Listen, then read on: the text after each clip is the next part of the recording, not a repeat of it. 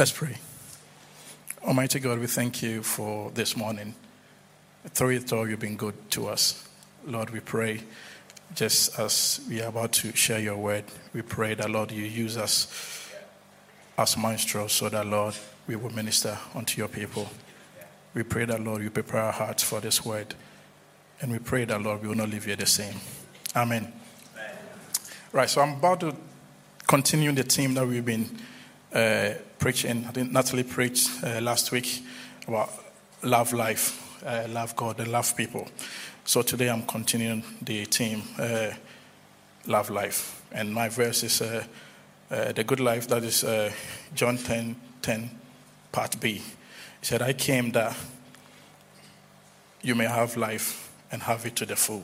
So I'm going to ask a question, right? Don't ask out loud, please. Yeah. So the question is, what is that one thing in your life that you tell yourself will make you happy? All right. So we are bombarded every day with many messages of what we supposedly need to experience the good life. Right? You got televisions, radio, movie, internet, billboard, a whole lot. It's telling us how we should live life and what the good life is. Yeah. We see the newest cookware whilst we are having dinner at a friend's house and we want it.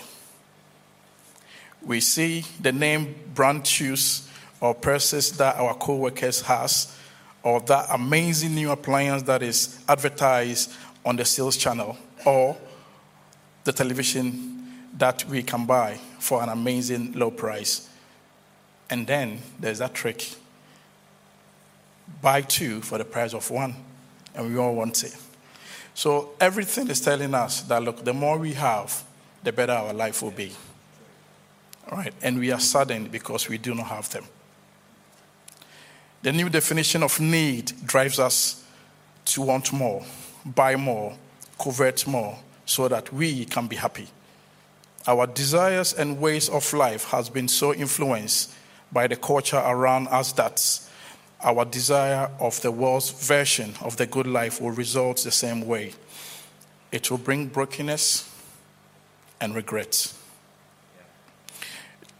Then Jesus said, talking about in John 10:10, that a thief comes in order to steal, kill, and destroy. And that is what the current world is leading us to, because we always want more of everything. We don't have time in this busy life. These times we have wandered away from the good life of God that is available to all believers. We often dream of the future when life will be better, believing that the grass is always greener on the other side, until you realize that you have to water them. We believe that once we are richer, more popular, more loved, more comfortable, more pain-free, or more entertained, we will have the good life. But that is not true. In the Christian life, the true riches are at our fingertips every day. They are right in front of us. The truly priceless, precious things of life are always within our reach. The word break, this word break discontent in us. We long for deep things like love, joy, and peace. We try to take hold of them through money, materialism, popularity, pleasure, and ease of life. But God's words already promise these blessed things in life. It is all found in Christ. We don't have to bow to the world method to experience the true goodness of life, of the good life. In John 10:10 again, Jesus said, the thief comes only to kill and destroy. I came that you may have life and life in abundance. This is a description of the battle of our hearts and our minds. Satan has come to destroy life, and Christ has come to save it. Christ has come to offer us the good life, that no longer depends on money, comfort, success, or our current issues that we are going in. As we trust, forgive, serve, and give our lives away for the sake of others, we find the depth and goodness of life that God intends for us. Only in Him we will ever truly contented, for we were made for Him. When Jesus was asked about the greatest commandment, He responded, to love the Lord your God with all your heart and with all your soul and with all your mind. This is the greatest and first commandment. And a second is like, you shall love your neighbor as yourself. And that is in Matthew 22:37 to 39. This is our starting point as we seek the good life. We love God, then we are empowered to love our neighbors. And other self-centered goals of life will prove to be empty and vain. In Matthew 5, Jesus teaches his followers how to pray. And in verse 11, he uses the phrase, give us this day our daily lives. And the question is, he said, give us this day our daily bread. And the question that I'm asking everybody is, what is your daily bread today? For somebody who's going through health issues, his daily bread might be God will give him a healing. Somebody who's lost a job, his daily bread is that God will give him a job. For somebody who's going through issues or who's lost someone, what his daily bread will be that God will give him a comfort. Yeah. Right? So everybody, daily bread is different as we go through this life. All right, so this request for daily bread is also a call to life of contentment and simplicity. A life of contentment that only requests the basic need instead of our covetous wants. Needs that are essential to allow us to live a life that serves God and others. How often are our hearts drawn away by the desire for the things of the world? And we are living in a world that we are driven by social media, on the internet, on the YouTube, that is telling us that whatever life that we've got, it's not what will make us happy, but we always want more and more. And Jesus, God is telling us the difference. Love God and love your neighbor as much as possible. The Apostle Paul's words are helpful at this point. I have learned that in whatever situation I am to be content. I know how to be brought low, and I know how to abound. In every circumstance, I have learned the secret of facing plenty and hunger, abundance and need.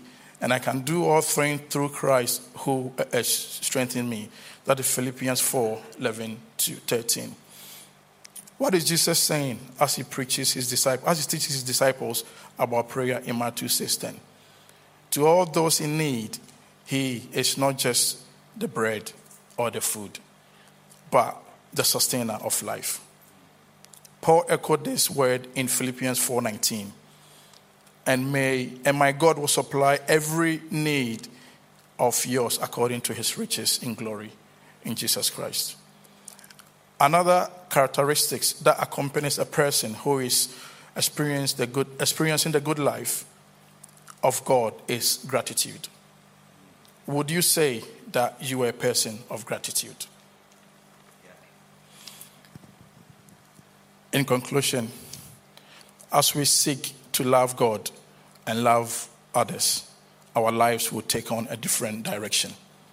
We will carry out selfless acts of kindness. We will generously meet the needs of others. We will forgive others who have sinned against us. We will love our enemies. We will encourage those who are broken. We will give a listening ear to the ones in need. We will submit to others. We will apologize freely. Those acts of love that are first dreaded we now enjoy. As we live out a good life in this way, we will enjoy the promises of God. We will know the provision of God as we seek Him first. We will experience the peace that passes all understanding. As we present our needs to Him in prayer, we will bask in the joy found in His presence. We will receive His wisdom when we ask for it. We will be covered by the unconditional love of God the Father. We will rest in the freedom from sin found in Christ. This is the good life that the world cannot provide. As we walk in the good life of God, we no longer have to listen to the tempting voice of the world because we have found something better. We belong to Christ, who is able to do far more abundantly than all that we ask or think, according to His power at work within us. Amen. Thank you. Good morning, church. So when I was asked to talk on this subject up on the screen behind me of love God, love others and love life, I thought, great, love God, I can talk on that. Love others, I love others. Love Alpha, I can talk all day long on that as well. Yeah, well done Alpha team, Deb. But I was asked to speak on love life. And I don't know about you, and I know everyone's different. For me, this out of the three is the more challenging one. I don't know if I'm on my own there. But, when everything is going well in life, it's easier to love life. But when we're going through difficult times, because, everybody does experience those difficult times at some point in their life. And, some people, as Natalie shared last week, are going through really difficult and challenging times. And we've seen that in our own church, obviously with Stephen as well. And it may feel in those times like it's not possible to love life at all. Life can be so hard and so challenging. But Natalie's message last week, and if you didn't hear it, go and watch it on YouTube because it is fantastic. It was so encouraging because it is possible through her testimony. You can see that it's possible to love life even in the midst of suffering and the most difficult situations. Now, I know that God created us, that He loves us and He delights in us and He wants us to enjoy life. But thinking about this topic, there's something at the back of my mind that said, hang on a second, isn't there something in the Bible where Jesus says you're supposed to hate life or hate your life? So I thought I'd better look this up before I start speaking on this and saying, love life. And there it is in Luke 14, it says this, and this is quite challenging. It says, if anyone does not hate even his own life, he cannot be my disciple. And it's something very similar in John 12:2 as well. So, wow, that's really hard to hear. But do we really need to hate our lives? What was Jesus getting at here? And I think this is really important to understand this bit. I believe what Jesus is saying here, after really thinking this through, is that to follow Him, to follow Christ, we need to continually die to self. And that is to suppress that sinful nature that's within us. And this is really about putting others first and loving other people. It's not about having a miserable life. So Jesus isn't saying here, if your life isn't miserable, then you're not a proper Christian. He's not saying that at all. God wants us to love life, and it's really clear in the Bible. And the Bible has plenty to say on that. And the verse that stands out, and it stood out for Teddy, Natalie, and myself, is John 10:10. I have come that they may have life, and life to the full. Right, you've all been paying attention. That's good. Okay. The book of Ecclesiastes as well has loads of quotes about loving life. And in chapter 8, here's one of them. It says, so I commend pleasure, for there is nothing good under the sun except to eat, drink, and be merry. So who doesn't like eating, drinking, and being merry? I know I do. But the point is that we shouldn't be chasing after those material things and after those kind of pleasures, earthly pleasures. God wants our focus to be on eternal things. And nothing will make you love life more than experiencing God's love. God's love is consistent where our circumstances are not. And the author of Ecclesiastes comes to the same conclusion that ultimately all these earthly things are actually meaningless in comparison, and nothing actually compares to the gift of faith and having a relationship with God. So to love life, we should be seeking Jesus.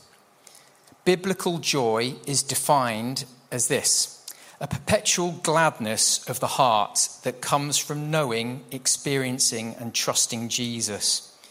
So I'll just say that again. This is biblical joy, and it's defined as a perpetual or constant gladness of the heart that comes from knowing, experiencing, and trusting Jesus. Many of you, I'm sure, will have experience with depression, and if you've never experienced it, then you're very blessed indeed. But depression and anxiety will steal your joy. And Natalie spoke last week about how cancer is that thief that comes to rob, kill, and destroy. And depression and anxiety will do the same thing. They will rob, kill, and destroy. They are the enemy. And before becoming a Christian, I did struggle with depression, and I could go down a hole for days or even longer at a time. But I found that Christ is my anchor and my safety net. And very quickly now, if I feel like I'm going down that way, it doesn't last, it's fleeting, because he pulls me back again. And I've realized that is because of two key reasons. One of them is thankfulness, and one of them is guarding my heart. So I kind of want to focus the rest of this small talk on four practical things that can maybe help you, that work for me.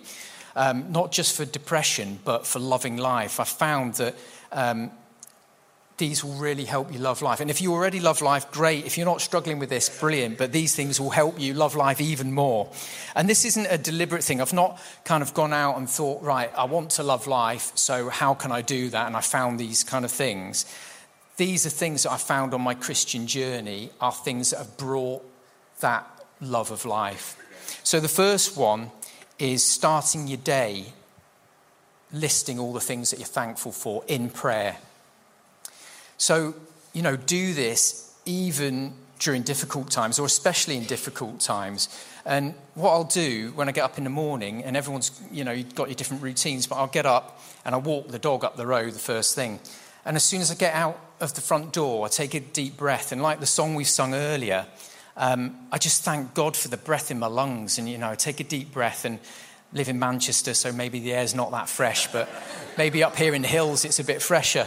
But I just thank God for everything I can see around me. Everyone's circumstances are different. So, I thank God for the things in my life that are relevant to my life, for my family, for my wife, the roof over my head, the food in my fridge, my children. There's so many things I can list. But then as I'm going up the road, I'm looking at everything around me and just thanking God for them. Everything around me, at the moment it's supposed to be summertime. It's not really looking like it at the moment. But, sometimes I get up in the morning, very early, 6:30, and it's light and there's blue sky or the sun's rising. I just thank God for that. Or, I see the fullness of the trees or a neighbour's flower as I'm walking past it. And if you really start thinking about it, you look at that flower and you see the beauty in it, and you can't help but experience the goodness of God in kind of everything around you. And even the things, like if the wheelie bins are out, I thank God that my bins are cleaned every week. I don't have to do that. There's just a million things. And again, we sung a song, 1,000 Reasons. And 10,000 reasons, in fact. And I'm sure if we all got together and wrote them down, we'd easily think of 10,000 reasons that, for us to praise and for us to be thankful for. Does anyone drink orange juice at breakfast time? Anyone drink orange juice? Sure, there's a few of you. Does anyone have apple juice? Are you more apple juice fans? Hand over there, yeah? Any kind of cranberry juice, grapefruit, that kind of thing. No posh people in here. Well, we are in Bolton. I think if I did this preach down in Cheshire, I think all the hands go, yeah, cranberry juice. Well, good. I'm one of you because I'm not that posh. I have orange juice in the morning, so I have a little glass of orange juice. But if you think about it, just stop and think what you're doing. When you take a little sip of that orange juice, I imagine that orange growing in the sunshine in somewhere warm like Spain or wherever it's come from. growing in that light, that warmth that God has given. And it just changes your focus and it gives you a thankful heart. And if you think about it, it's only the last few generations that has even been possible. You know, we've got fridges now, for example. So in the history of man, it's only our recent generations that have been blessed that we're able to taste that orange juice in the morning. And I know this is going a bit deep, but I kind of do this in the morning. And I think the point is that it's easy to take things for granted. And there are so many good things if you just think about them. Sometimes I can feel overwhelmed by all the goodness of God when I think about them. So I challenge you to start doing this tomorrow. You know, if you're struggling to love life, and say if you do something for 40 days, it becomes a habit. So it's a bit of a challenge. If you're struggling, or even if you're not, this is still a great thing to do. Just start listing the things that you're thankful for to God. This isn't a silver bullet, by the way, for a cure for depression. And, you know, you go to a doctor and you say you're suffering from depression, they'll never prescribe prayer to you unless you're very close to them and they're a Christian doctor. But prayer, I've found, is the thing that cured my depression. It's the very thing that worked for me. So prayer and thankfulness. The second thing is, hang on, I have a little drink. Is it orange juice? It's not orange juice, Cookie. Thank you, God, for my water, though. It's really nice. So the second thing is worship. And like Ima's been saying, and this kind of follows on from thankfulness. And worship is partly an act of thankfulness. So try to spend time each day just with you and God and a song. It's part of my little morning routine, and I'll just go into a room on my own so I don't subject Zena to my singing voice. And I've learned over lockdown to sing really quietly, and but still be singing from the top of my voice inside my head. But sometimes I don't always feel like it in the morning. You know, might have a bad morning, or you're thinking about your work day ahead. But I've found that even when I do that, even when I have that time of worship, and it's only 4 or 5 minutes, my mood has changed by the end of it.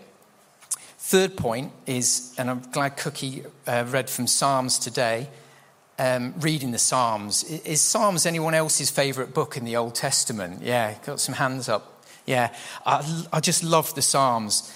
And David is one of the main writers of the Psalms, and he's going through all sorts of trials. And, he starts off the psalm saying about all the difficulties he's going through, and his life's in danger and his enemies are everywhere, all kinds of things he's going through, how he's let God down and things like that. And within, the space of that psalm, he is singing God's praises and thanking him by the end of it. And is very quickly, when you're talking to God, things turn round in the space of a conversation with him. My fourth and the final kind of point is about guarding your heart. And this is massively important. And Erin, actually, you mentioned this in your talk a few weeks ago. And in Proverbs 4, verse 3, it says, "Above all else, guard your heart, for it is the wellspring of life." So God is saying to love life, you must guard your heart above all else. If we don't guard our hearts, we won't be able to love life. An unprotected heart can lead to anxiety and depression, and it can lead us to desire. And in the book of James, it talks about this. It says, desire can give birth to sin, which gives birth to death. So we live in an age where news is constant. And again, Teddy touched on this, and I really struggle with this one. News is on tap 24 hours a day on your phone, isn't it? It's just one click away. And the news is the very worst things about what's happening in the world, unless you're listening to CBN News, a Christian perspective, and then it's a bit more rounded. But generally, news is all bad. And don't get me wrong, it's important to know what's going on in the world, but it's easy now to get a bit obsessive about it and keep following that latest thing that's happening. And before you know it, you spent 10 minutes in a blink of an eye and you think, what have I done? For me, it's the war in Ukraine, and it kind of feeds my anxiety, and I'll just read everything about it. And I know that I shouldn't be, because it's kind of feeding my anxieties, but I still kind of find myself doing it anyway. So if anyone's got any practical tips to help me, that would be great. But it really does steal my joy. For you, it might be other things that you need to guard against. Whatever your Goliath or your giant is in your life, whether it's a toxic relationship that you really need to think about being in, or whether it's envy, whether it's pornography, maybe it's money obsession, or that little gambling app on your phone that you keep going to and having a look at. Maybe it's an unhealthy obsession with social media. Maybe for you, you're spending 10 minutes before you know it.